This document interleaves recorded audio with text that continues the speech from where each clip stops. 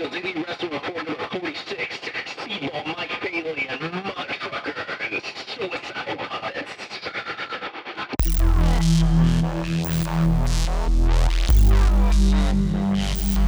Guys, welcome back to the latest edition of Mindfield's Indie Wrestling Report. We've got Speedball Mike Bailey as such a good guest. Such an honor to have him on the show. We also starting the show off with Suicide Puppets, Sex, Six, Sax, off their latest album, Tales of Living and Dying on Slaughter Ridge Road, available on all formats at the moment. Of course, we've got that special interview with Andy Belanger, aka Bob the Animal Anger, about his new Kickstarter, Mother Trucker, indie comics, everything you can want in a podcast. Guys, Sex, Six, Sax. We are all evil in some form or another, are we not?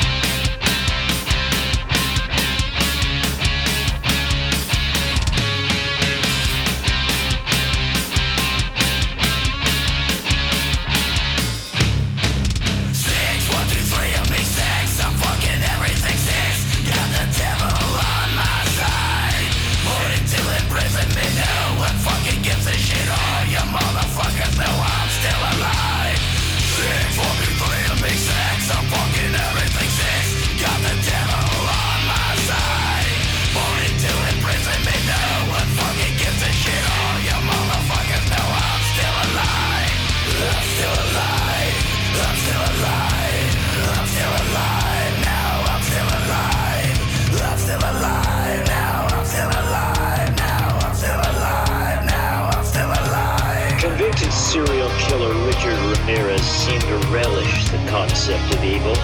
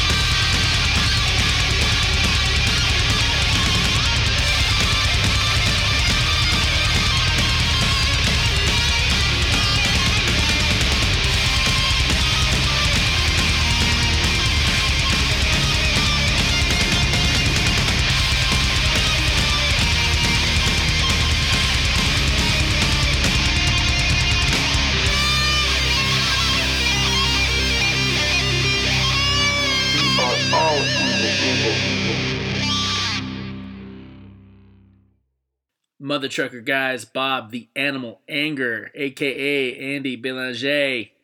Support the Kickstarter. You have less than 7 days to subscribe, to pledge to the Kickstarter. Links in the bio there, guys, in the description. It's worth it. If you're listening to this, it's going to be worth every penny. Guys, again, less than 7 days. I give you Andy. Are you, have you been recording the whole time, or are we recording now? I just started recording. Don't worry. All right, cool. Yeah, Mother Trucker. So Mother Trucker is like 5 years in the making. I became a pro wrestler to make Mother Trucker. And I mean, when I say pro wrestler, I get paid to wrestle, but I'm an indie wrestler in the Montreal scene for IWS, XCW. Been on C4 in Ottawa. I do some shows in Toronto as well. So basically, I was living in Toronto and never hearing about wrestling. I think the thing was Toronto had like an insurance problem in the 2000s, so they couldn't. I just wasn't seeing shows. Like, I lived downtown, and there was never flyers. No one I knew went to shows. Like, right. I just didn't know that indie wrestling was a thing at all. Getting living that license, in Toronto. getting that license to wrestle or to have a show, like a combat thing, is next to impossible in some places. Yeah, so I think that's what they had. Mm-hmm. And then in 2012, I moved to Montreal, and I was doing video game stuff for Blood Dragon. I did the trailer animation for Blood Dragon, and my buddies who worked on that with me took me out to two live shows, Battle War and IWS. Battle War is kind of like the one you were throwing in a metal club. Yeah. And then IWS was getting like these kind of like crazy old school looking theaters, you know, where you see like Phantom of the Opera and shit. Yeah. And yeah, it was really cool. And I started going to them and just like obsessed, like my entire love of wrestling. I was obsessed with wrestling up until I was 18. You know, Attitude Era, and before that, the 80s, and Hogan, Macho, Undertaker, you know, Bret Hart. Like, I was just obsessed my whole life, as much as I was with comics. But I just, once I went into fine art, I just wasn't, like, aware it was going on. So I kind of missed the Cena era. So when I went to those live shows, I just got hooked. We'd go get loaded, yell at wrestlers. Yeah. The most, like, going to an indie wrestling show is one of the most fun things you can do. It is as a fan. It is, if you like to chirp and you like to get loud, it's the funniest. And then I started meeting the wrestlers, and I started doing like posters for them, and like event posters and T-shirts, and I've been doing T-shirts. I'm doing all that kind of stuff. And Shane Hawk, who was on Chikara, right? He and I became friends, and he got me to come out to the IWS dojo, which was like their training facility. And at the training facility, I started getting into it, and then I was doing Southern Cross, so I took some time off, came back, and I've been there ever since for 5 years. And the idea was I wanted to get into wrestling to make this crazy wrestling comic, which eventually became Mother Trucker. But by that you mean you wanted to get so ingrained in the culture that what you wrote was true blue, and no one could be like, oh, he made this up. He don't know what the hell he's talking about. I don't like writing about stuff that I don't know or haven't experienced. Yeah, you can't. Even though I write the most far out sci-fi crazy stuff, the stuff that happens in the comics, like, I've kind of been through. So I wanted to understand, you know, the language, which is all kind of based on Carney language. It's like a metamorphosis of that, and it keeps changing. Like, I was here, I'm even hearing like kind of like new stuff where, you know, there's little code words for things like, you know, what's a good code word that I can think of? Like shoot, work, kayfabe. Yeah, sure, shoot, work, all that stuff. Receipt, stuff. Yeah, you know, like, you know, giving him the office, like all kinds of, you know, I'm G'ing up, like just stuff like real like code-based stuff that's in wrestling that is kind of fun. I wanted to know all of it. It's the best. And now I have so many experiences actually being in a match. Like, I've done hundreds of matches, so like I know what it feels like being in the ring. You know, the guy who did Berserk, that comic, he's got another one. A wrestling one that's amazing. I'm forgetting the title. I just got it too. What's it called again? Anyway, he has a spot where a guy gives a like a suplex to the other guy, and he does this one great panel of the one like of a foot stomping, and I'm like, yeah, that's how it. you know to go, right? That That's awesome. foot stomp is how you know to go. So I was like, this comic is awesome. Like, this guy knows wrestling. Like, it's really cool. I want it to feel like that. Like, while the wrestling is going down, like, I want that experience in the drawings. I can't wait, man. I actually got paid today. I'm going to throw down on the Kickstarter, which, when does the Kickstarter end? Oh, man, in like 30 days. Yeah, we got time. That's Yeah. why we're going to be running you on every podcast until it's over, Awesome. man. Yeah, like, we came out of the gate like a rocket. It was amazing. But what Mother Trucker is she's like a space trucking ass stomp and wrestle goddess, With and big she's titties. on a quest to find her long lost kid and become the greatest champion of Truck Off, which is the WrestleMania of the Starways. That's So awesome. Truck Off is like the way the universe works is all the truckers are wrestlers. So they're all like gigantic. This they're is all on beautiful. roids, but the roids are in the meat.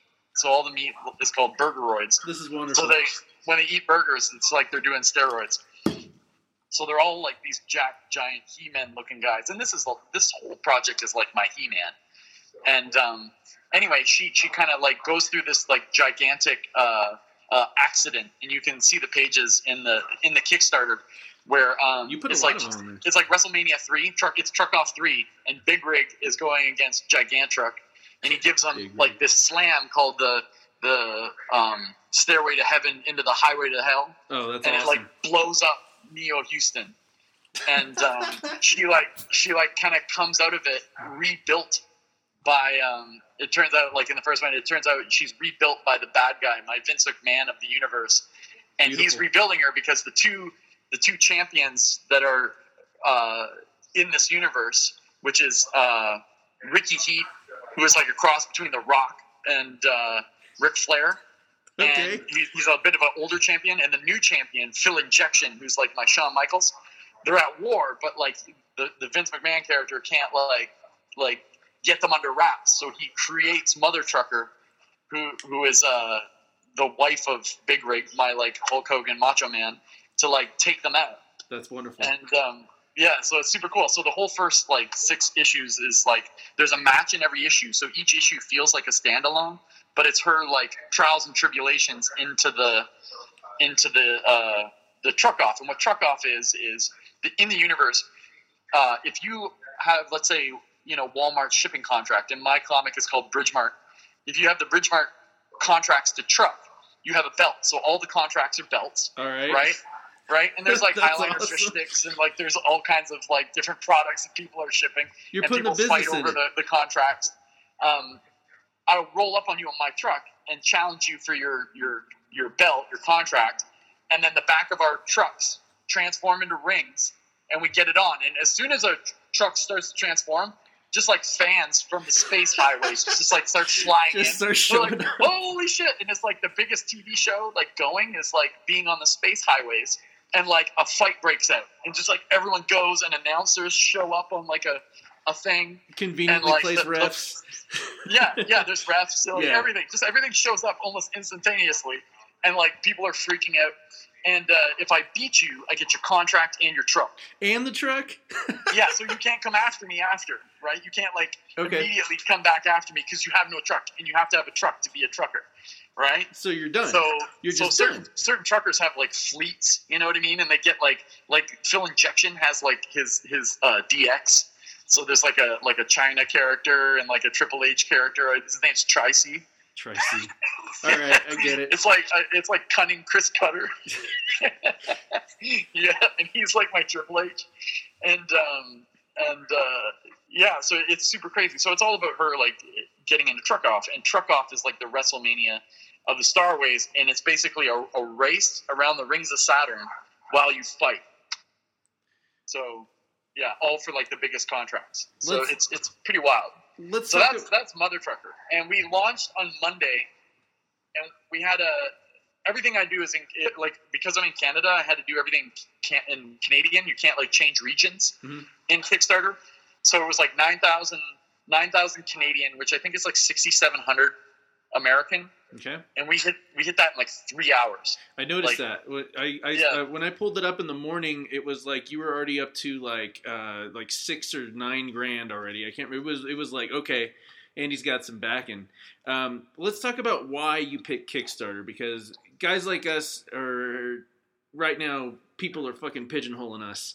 And you've got a crazy idea that if someone took this out of context, they'd want to cancel you or bury your idea. But with Kickstarter, it's fuck you. I can do That's just it. Like I've actually pitched Kickstarter to, I've actually pitched Mother Trucker to, I pitched it to Black Label at DC. Mm-hmm. I pitched it to Image 3 times. I had a company in BC that was going to give me something like crazy, like 90 grand to do it for a new digital platform that they were going to do. Wow. And my lawyer and I pulled out of the deal so that we could keep the rights. Like, yeah, you need that the was rights. a hard day. That was a hard 2 hours of my lawyer being like, "No, you can't do it. No, you can't do it." And I'm like, $90,000. Right. Like, what? And she's like, "No, you won't own any of it." And I was Especially like, if they make $1 million off of it, and you're sitting there with 90,000 like a chump. yeah, and this is my baby, my big idea. I don't want people to own it. So when I started to make it, I was like, I know Image would publish it Mm-hmm. now, like seeing it, but I don't think I want anyone else to have it, because I'm looking at like the way comics are going. It feels like everything's crumbling, and they're making comics. You know, they're after the YA market. You know, which I understand. It's totally cool. It's business. You It's know, just big like business. wrestling. They're after that smile money. Yep. But it's not the comics that I make, and it's not the comics I read when I was a kid. Like when I hit 13, I was done with Marvel and DC, and I was reading Heavy Metal magazine. I was reading Manera and Serpieri and all that stuff all through my teens. Chaos. Yeah, Chaos Comics, Polito, who is rocking. He's a god. Right. That guy is. He's Polito the. rocks. Actually, what's really funny is I had some of my best portfolio reviews with Polito when I was coming up, and I was like 19, 20. He was the only one I marked out for at Comic-Con in Denver. Everyone else was like, "Hey, cool, nice to meet you." It was exciting to meet them, but Polito, I was like, I need you to How sign dope this. was Evil Ernie and like Lady Death? Just the dopest. I was so into that, like when it was coming out. Like I bought all that stuff, and Tony Moore at the time, he had that book, Battle Pope. I remember Battle Pope. It was before Walking Dead. He did Battle Pope, and that book was freaking awesome. Man. And I was into all that stuff. You know, Chaos Comics was super, super dope. Yeah, so that's what I'm getting back to. I'm getting back to those comics. And Carrie Nord and I are starting a company called Lethal Comics.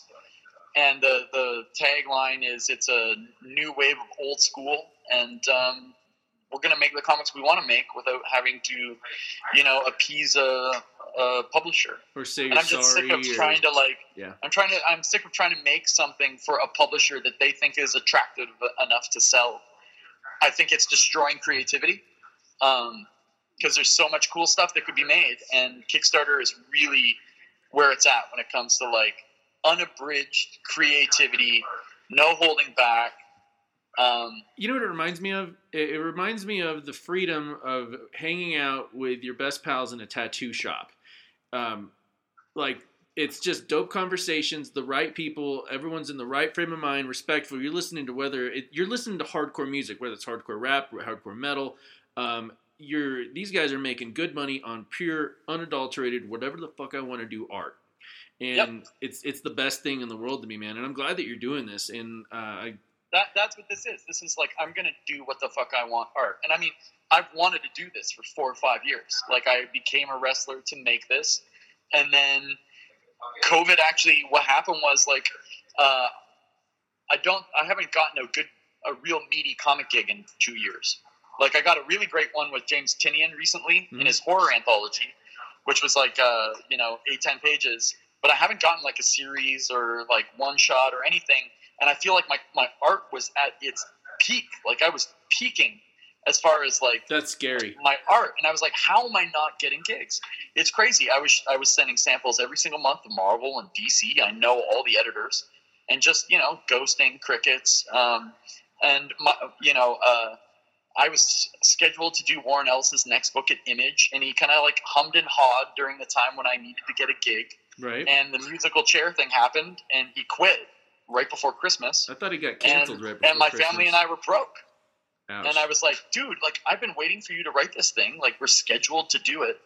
And it didn't happen. So, you know, I was totally broke without a gig. No one's hiring in December. Right. Right? So what happened was I got this mega high-profile gig in video games, animating. And it was 3 months of, like, the hardest work I've ever done. It was, like, but it paid my yearly salary in, like, 3 months almost. That's awesome. Yeah, so it was 18 hours, 20 hours a day for 3 months straight, every single day. My wife came in and she was painting because she worked in video games. My mom had to come in and look after our kid. But when it was over, I was burnt out. But we had money for the year. And then I sold Southern Cross to NBC, Universal, to make an anime. And we got paid from that. So it was like, my wife is, you know, I'm sending out sample, just giving her.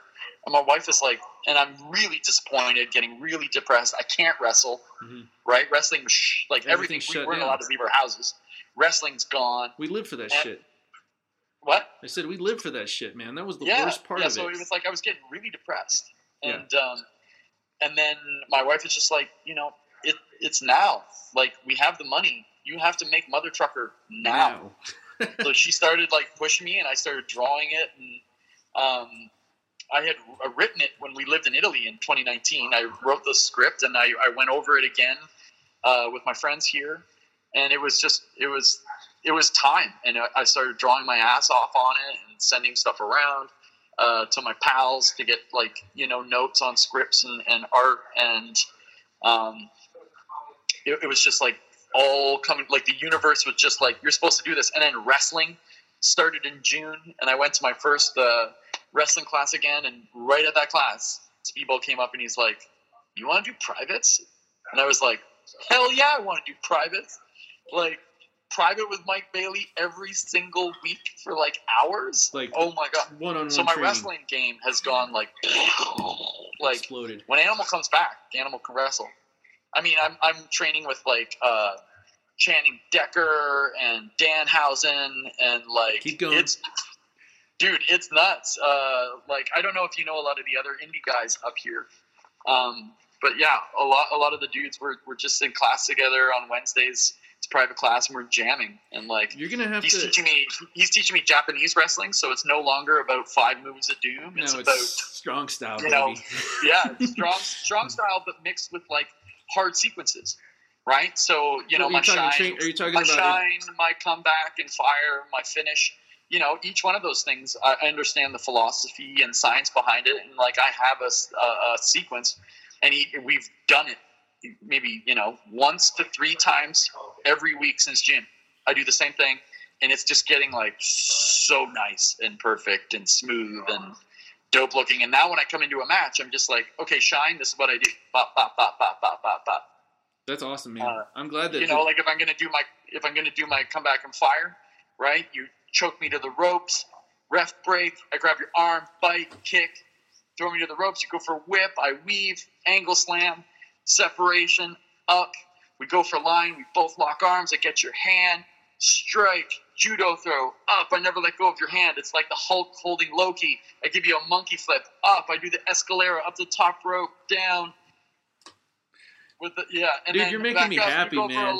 You're making me happy. DT, boom! I go for my finisher. Oh, you get over on me, and we're into our first fall scene.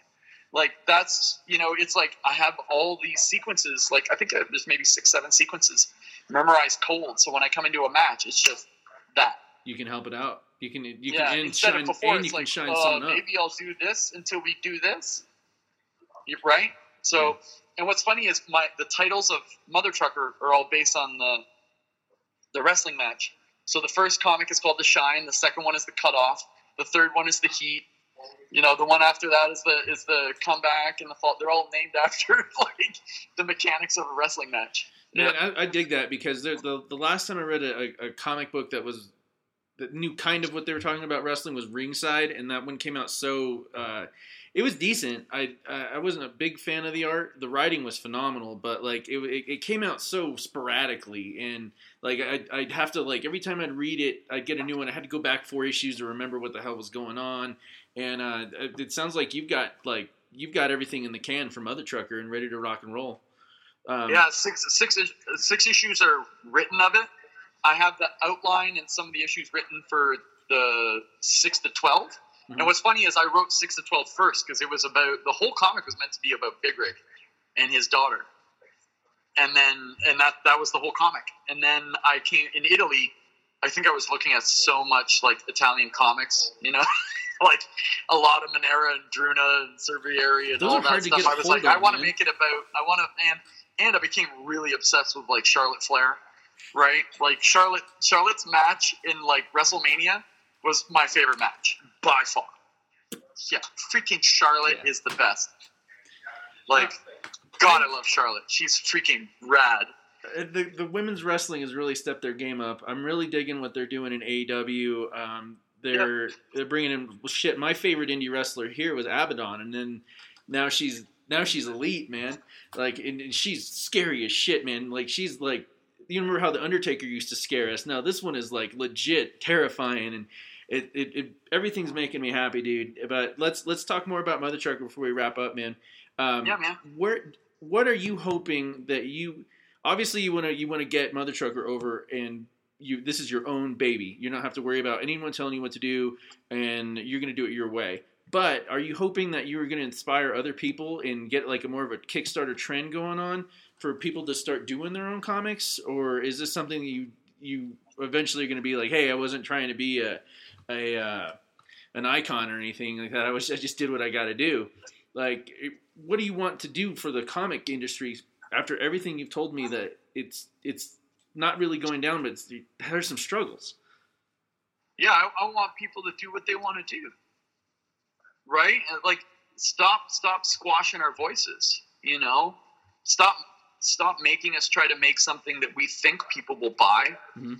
You know, my goal whenever I make a comic book is to try and make something that I will buy. And I think Southern Cross was the first thing that I made that I thought I would buy myself. I've got every issue, brother.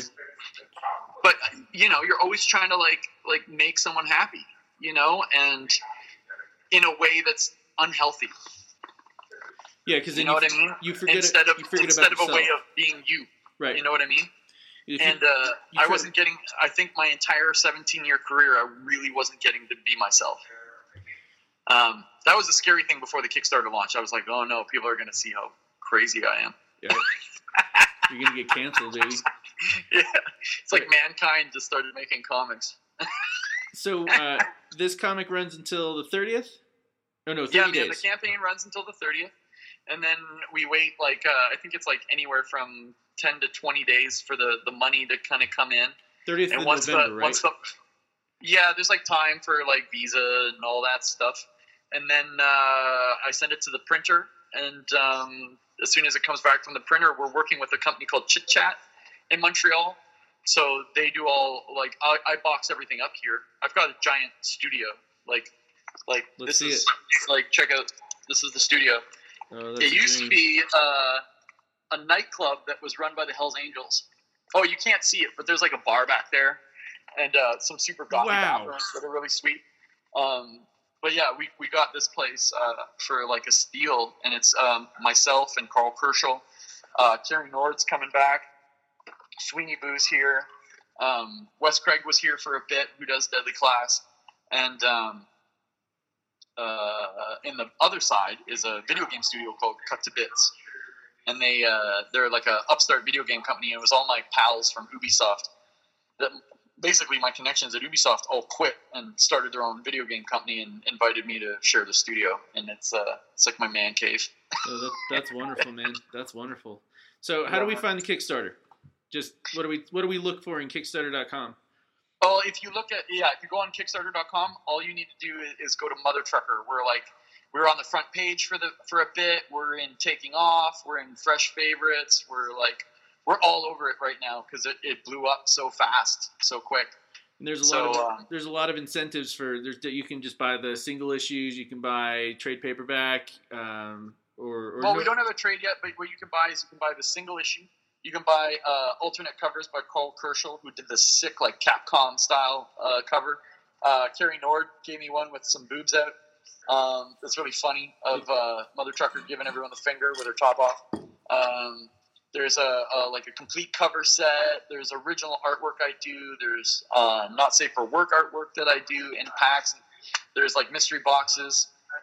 There's one where you can be in the comic. There's one where I do you a painting. And then there's one that is like $10,000 where I will show up to your house with everything we offer, shoot promos, and have a match with you. For $10,000? No one's getting that. No one's getting it. It's $10,000. No one's getting it. But the reason we did it is we're going to shoot a bunch of promos this week and throughout the thing where it's like we're just going to keep making fun of that. Like, dude, I'm gonna show up. you gotta find like some dopey looking guy that's a friend of yours, and you just show up at his house and just, you wanted it, we're here. Yeah, we pretend someone spent $10,000. Yeah, just come over and power bomb him in his kitchen table. Like, yeah, exactly. Man, Andy, I can't tell you how much I appreciate you coming back on the show to talk about the comic. We're going to run this every episode until the Kickstarter's over at the end of November. Cool, brother. That's awesome. We appreciate everything you do, and if you see Warren Ellis again, tell him why the hell he hasn't even finished fucking Fell, because he didn't even get started on my thing that I was supposed to do for him, so I don't know what to tell you. Yeah, every time I bump into Ben at Comic Cons, I'm like, when is 10 coming out? Oh, it's coming out. Don't worry. And I'm like, you're just fucking with me, man. Yeah, man. Well, hey, man, it's been a pleasure, and thanks again. I'm going to release this tomorrow, and don't worry, I'm going to cut out everything from the beginning, and because what we were talking about wasn't recorded, but I started it like right when I was like, thanks, I was feeling crappy. We were shooting, and I was bringing you up. It was a straight shoot, and no one's going to hear it. It was like I was putting some wind beneath your wings. Yes, you were, man. I appreciate you, man. Much love, brother. Thanks, man. Thank you, dude. Peace. Guys, welcome to Minefields. We've got a very special guest, a Canadian guest. Why don't you introduce yourself, brother? Hello, my name is Speedball Mike Bailey. I am an independent professional wrestler.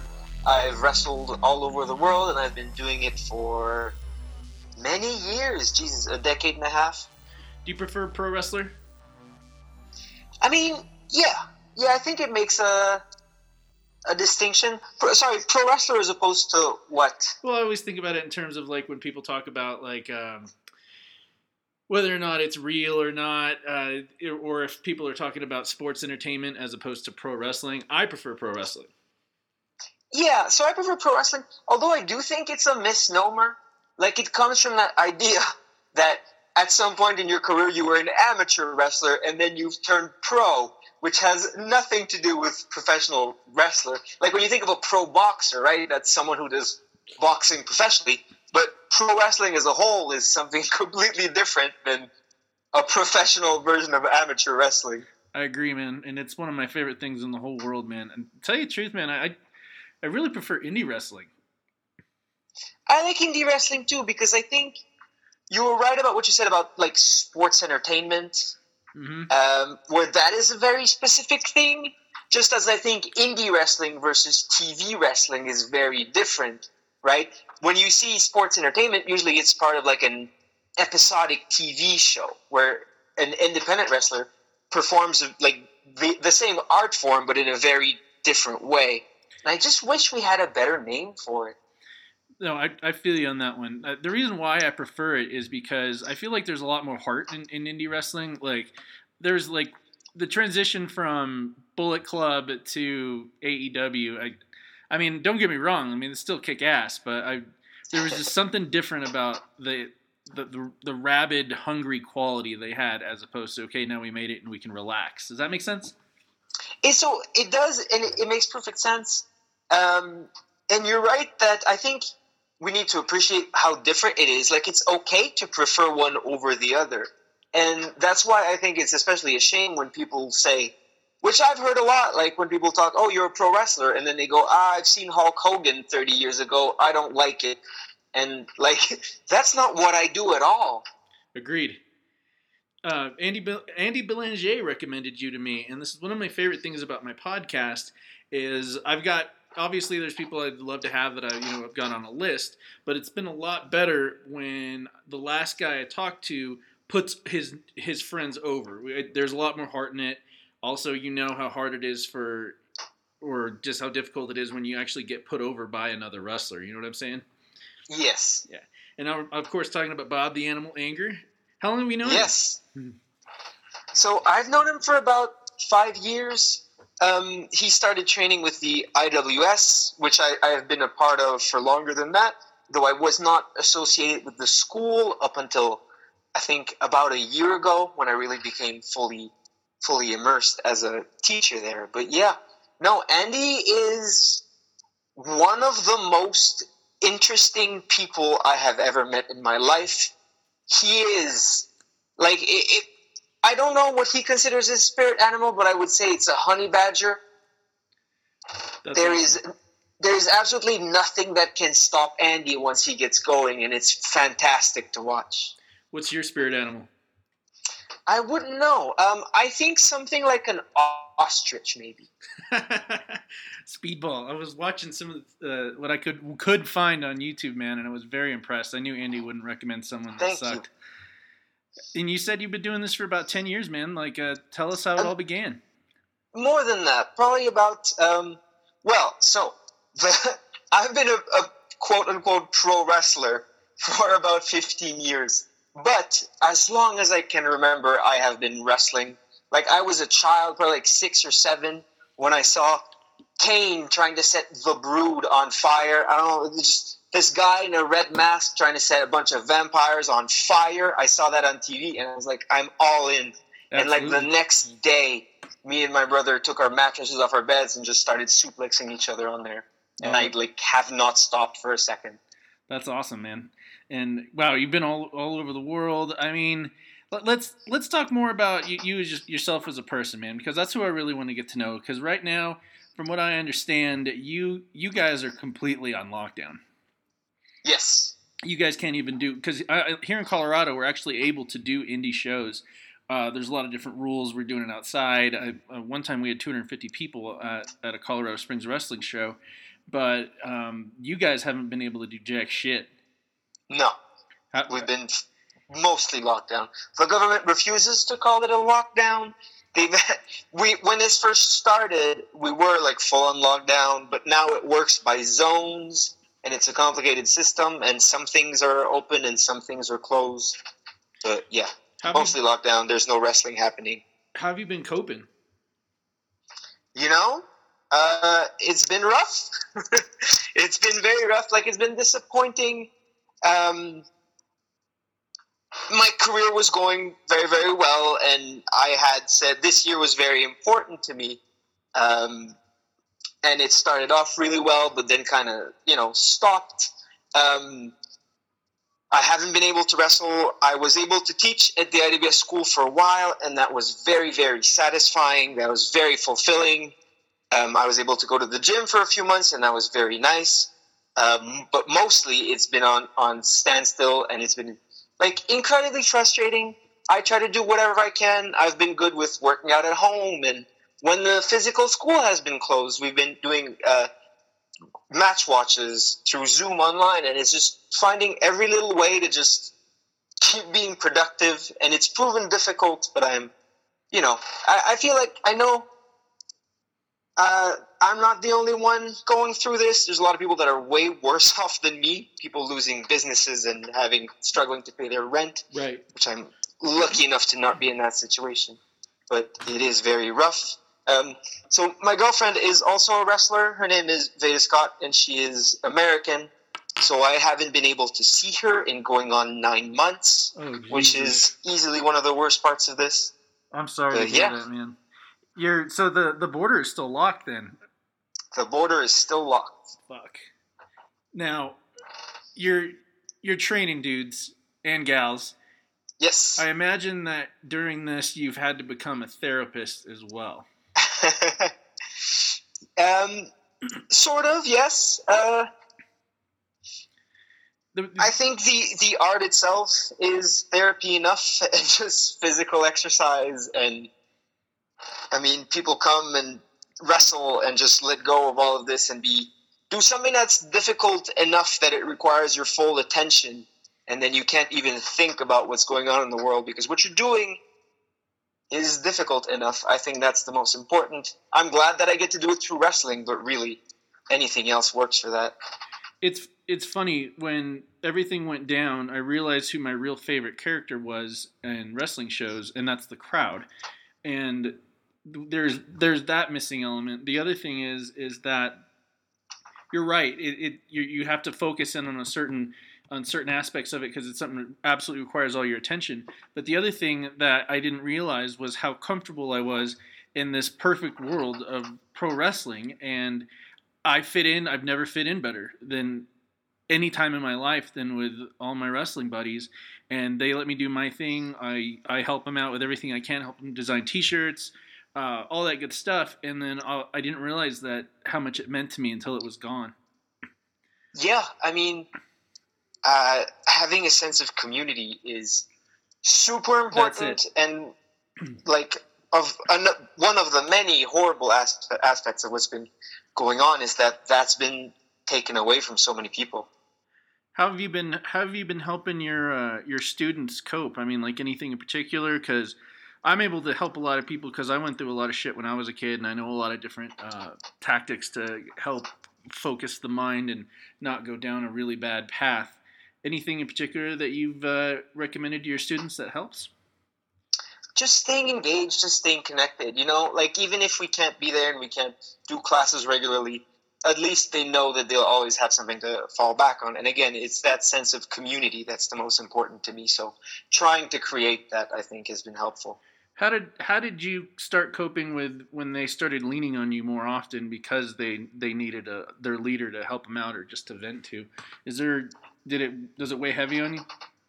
No, it doesn't. I mean, I'm happy to do it, and I feel like, thank God there hasn't been a situation where we really had to, you know, no one's been in a crisis, but, you know, I think the students know, and it's important that me and the other teacher right now, Shane Hawk, are involved and there if they need us. That's awesome, man. Yeah, I've had a lot of people reach out to me in our community here. I reach out to a lot of people too, and man, do I fucking miss everybody, man. and not getting to hug people. I mean, like, we're in the wrestling business, man. I mean, like, my buddy Johnny, like, not getting to hug him would break my heart, man. And he's, you know, when there's just certain people, you know, that just make everything better. Yeah, I completely understand that.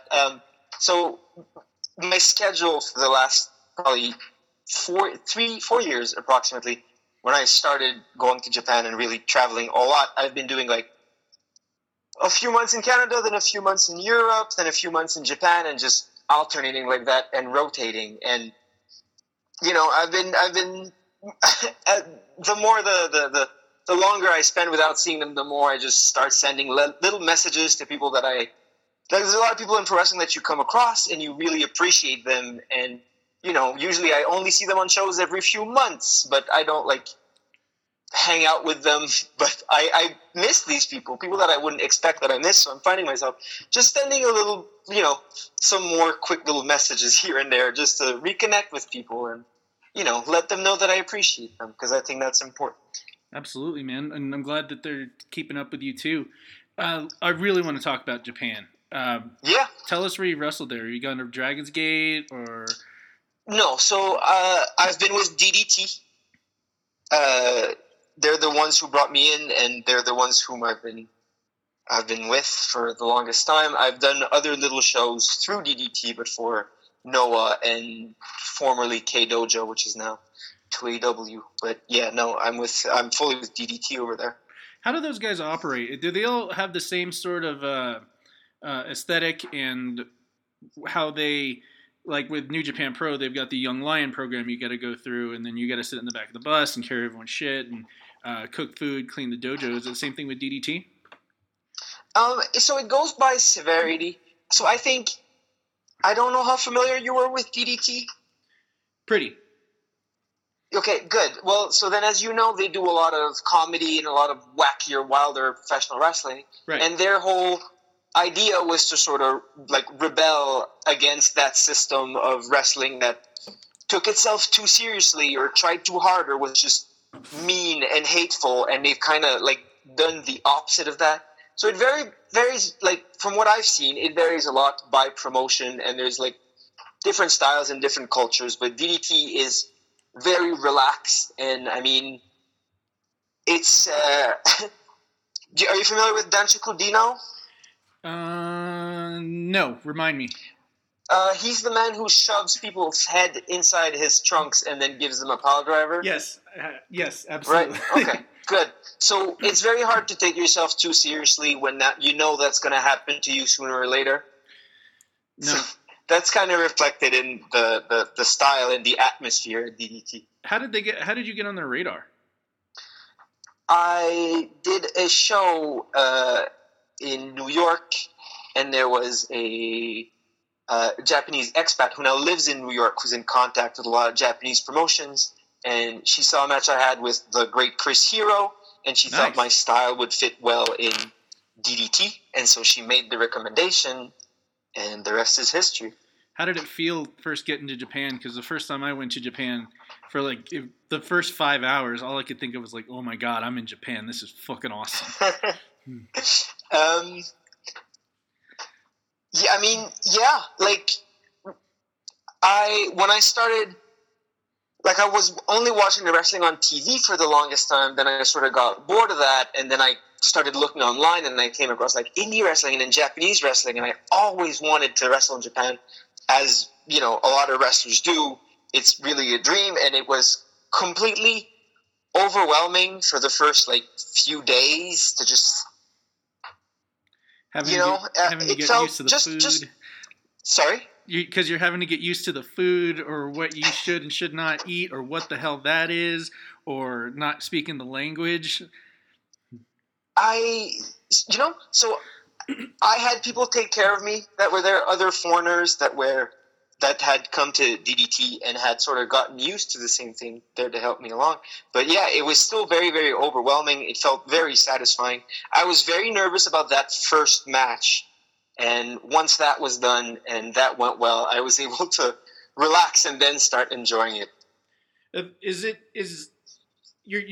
You're telling me, and I see it as well, because there's a lot of differences between Japanese style, whether how the back of house business is being run, or even just how they actually wrestle strong style versus this style. Is there any specific ways to get over in Japan that wouldn't work here in the States? So it's not that this wouldn't work here, but Japan, I think, as a culture, and it's tremendously reflected in the pro wrestling, is how hard you try is so important. And, like, always giving it your best and being, showing everyone that you're the hardest worker in the room and being the most attentive. Where I feel like in America, there's sort of, like, we've made it cool to be the talented guy that doesn't care. Yeah. Right? In Japan, it's completely the opposite of that. You will be rewarded, even if you're not as talented as everyone else, but you work your ass off. They're going to really, really, like, that's very highly regarded. That's awesome. That makes me happy, because there's some promotions I've seen where they get run really sloppily by one guy that likes these guys, and these are his pals, and these guys are the only ones that are going to get pulled over, as opposed to a lot of the places here in Colorado. It's if you're not training, you're not getting booked. If you're booked and you decide to skimp on your training, your match is canceled. They'll find someone else, because it's all about putting the time in the scored circle and making sure that you're going to be able to take care of whoever's in there with you, because the safety aspect thing is what we're really focusing on as well. And it sounds like that's what's happening in Japan. Right, that makes a lot of sense. But the system is very different than Japan. So, for example, there's a lot of Japanese wrestlers you will talk to, and whichever promotion they work for, it doesn't matter, even if it's one of the smallest promotions, okay, they will all tell you the same thing, right? If you ask any American wrestler what he wants to do, his goal will always be, I want to make it to New Japan or Ring of Honor or Impact or AEW or NXT or WWE, whatever. But in Japan, their goal is to become more popular themselves so that they can help whatever promotion it is they work for. So there's very much that sense of belonging to your promotion, because it is not like the system in Japan is not that you will pay for a school to go attend classes. You're going to audition and then be selected and basically live and work for and be fed by that promotion. And in a lot of cases, you're going to be with them for the rest of your life. So that is, like, again, very much reflected in how people treat the promotion that they work for as a family instead of just a place they happen to be working on this weekend. How did they respond to you when you first got there? They responded very well. Again, DDT was very, very kind to foreigners. That's, again, kindness is really part of the DDT culture, and every promotion has different styles. Some are strong, some are intense. DDT is trying to make people happy. One of the things that shocked me the most and that I really, really appreciated when I got to Japan was that everyone on the roster tried to watch my first match if they could, either on the TV, and then by the time it was my second match, everyone else already knew all my moves. They had watched it, they had watched my match, they had learned them, and they had already thought of ideas of things they could do if they were to wrestle me. I couldn't think of a better way to be welcomed. Right? But that really comes from a place that it's not just you're on a show with someone on a weekend and then you might never see them again, or you might be on another show with them in 2 months. It's the same. Most Japanese promotions are the same 20 or 30 people that'll work together 2 or 3 times every weekend. Right. So you benefit a lot from learning what they do and learning to know them, because, again, you're a lot closer to family than just people that kind of ran into each other. What a great way to think about it. And you're so right about that, because every now and then I yeah, absolutely. I watch New Japan Pro is my favorite. And I'm not saying that because it's to sound all hardcore or anything like that. There's just something about it. But I do got to say, there's only so much you can watch in New Japan Pro because it's the same goddamn matches a lot of the time. Yes. And not that that's a bad thing, but at the same time, though, it's just not an aesthetic that I enjoy constantly to see that over and over and over. But they're traveling so much, and it's just so different. And I'm glad to hear that they welcomed you like that, because I've heard horror stories where they wanted to bury the Gaijin right off the bat. You know? Yep. So I've heard those stories too. I did not get that at all. Kick ass. I think, however, people will reflect how you act, right? If you're worried about people burying you and trying to protect your spot and all that, then that might end up, getting you buried in the long run. To a fault, very often I see the best in everyone, and I give chances, and I expect the best in people, and I think I get that a lot. I get it back because of it. Yeah, but also you get disappointed a lot too. That is true. I'm very similar the same way too.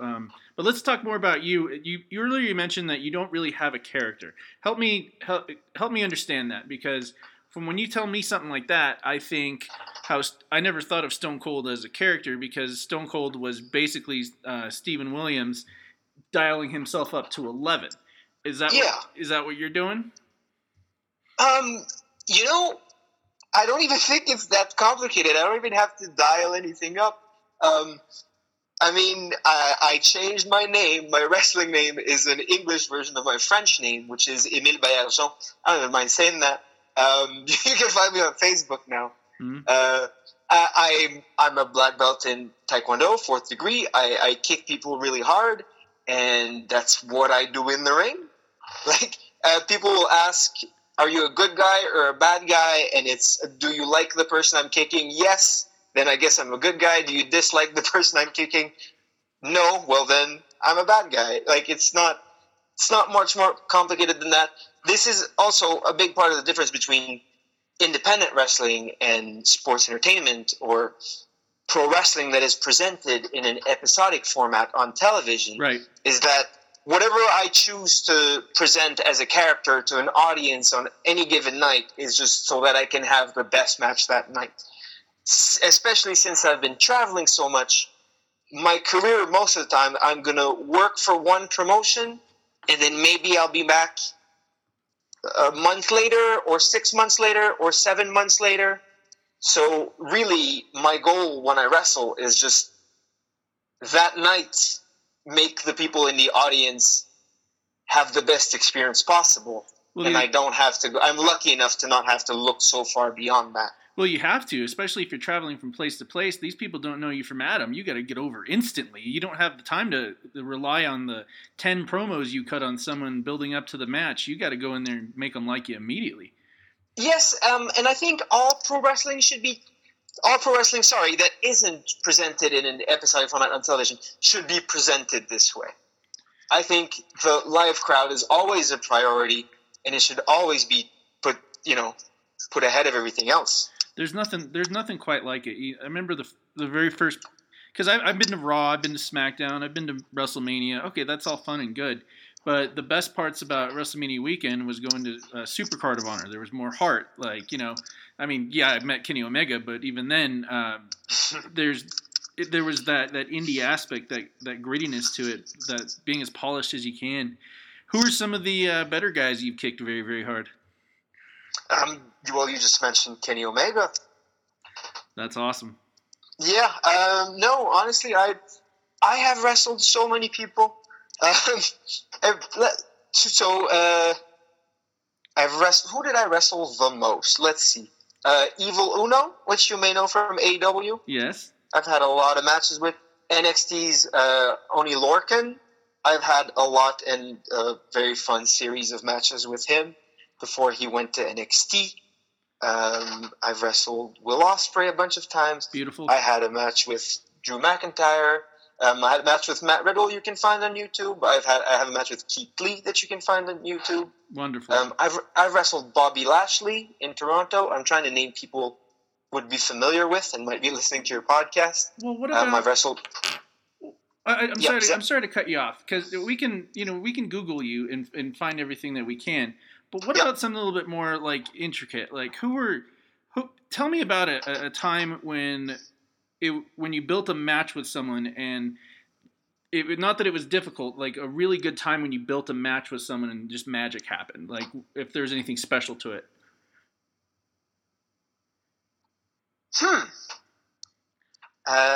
See, that's a hard story to come up with. My tag team partner in Japan, his name is Mao, and together we're the Moonlight Express. We had been teaming together for about 2 years at this point, and as part of a DDT tournament, we ended up having a singles match together. And our style is basically just, his style, very specifically, is just to be as crazy as possible. Mm-hmm. Of course, I'm on board with that. So before the show, normally when you're going to put a match together, that's going to come like at the venue maybe 2 hours before your match, and you're going to take some time to put it together. There, with him, we went to the school. We took about 2 days to just try to put together the craziest stunts we could possibly pull off. And that was, to this day, one of the most fun matches I've ever had in my life. Is it, when you have that much time to plan a match versus when you don't have that sort of time, what do you prefer? Do you prefer working on the fly? No, I don't like working on the fly too much. I don't think it's necessary. I think when you're working on the fly, the ceiling is lower. Like, of course, you can't plan everything, but of course, things that are planned, you're going to be allowed to do more complicated stuff and tell a more complex structure than if you're just kind of go out there and work. So I think there's a time and a place for work on the fly, but generally I try to avoid it as much as possible. Understood. Now I only got a little bit of time left, brother. Is there anyone that you want to put over? Let's see here. Yeah, there's a lot of... So Canada is a very rough place to be for pro wrestling, especially now that everything's locked down. But even in general, because the next logical step, if you're getting to become a popular Canadian wrestler, is to go and wrestle in the U.S. However, that is not always possible because there's visa problems and restrictions and a lot of things that can come up, making leaving Canada a lot harder. So I just want to put some Canadian guys here. Please. They're Tabarnak de Team, TDT, who is the best tag team in Canada. They are fantastic. Again, it's a tragedy they're not on TV, but if you can go look their stuff up on YouTube and find them, that'd be fantastic. Black Dynamite, Jeremy Prophet is another great Canadian guy that a lot of people may not have heard of. Matt Angel is another guy that's sort of taking over the Quebec wrestling scene and doing great right now. Holden Albright is another guy that I can name that's very good. Yeah. What about the school? How do we find the school that you teach at? Yeah, it's the IWS Training Center, I think it is, on Facebook. So first, find the IWS, which is a promotion in Montreal. They have a lot of content on YouTube, and their shows are on RDS and the Fight Network, and you can see a lot of their stuff on there. Yep. And then there's the IWS Training Center that's associated with that. Well, how do we find you? Since you already gave us your real name, if we can pronounce it, because I can't even do a French accent, man. No, that's okay. Your best bet is to find me. I'm at Speedball Bailey on Twitter and Instagram. And then the best thing you can do is find my matches on YouTube. Just type in Speedball Mike Bailey. You'll see lots of fun ones, a couple of which I've mentioned on here. And then please, if you enjoy it, share them with your friend. Go to a local wrestling show. Tweet that you enjoyed my matches and share them and just spread the love that way. Well, we're definitely going to spread as much love as possible, man. It's been an honor to have you on the show. It was great researching you, actually. That was fucking awesome. But Thank you. The other thing is we're going to spread as much love as possible. So when I post this, I'm gonna post a shit ton of links to find your matches and that sort of thing. That way they can hit you up on Twitter. Just remind you, hey, we love you. We can't wait to see you in the squared circle again. And I'm sorry that your government's doing that to you right now, man. That's okay. It's for the best, I believe. Well, I appreciate you having on the show, brother. I'll let you go to enjoy the rest of your day. Actually, I'm like secretly recording at work right now, so I gotta Very go. illegal podcast. No, there's nothing better. Great. Well, I'll talk to you later, brother. And hey, we're friends for good now. I'll talk to you later. Awesome. Thank you very much, my friend. Peace. Bye-bye. This transmission is over.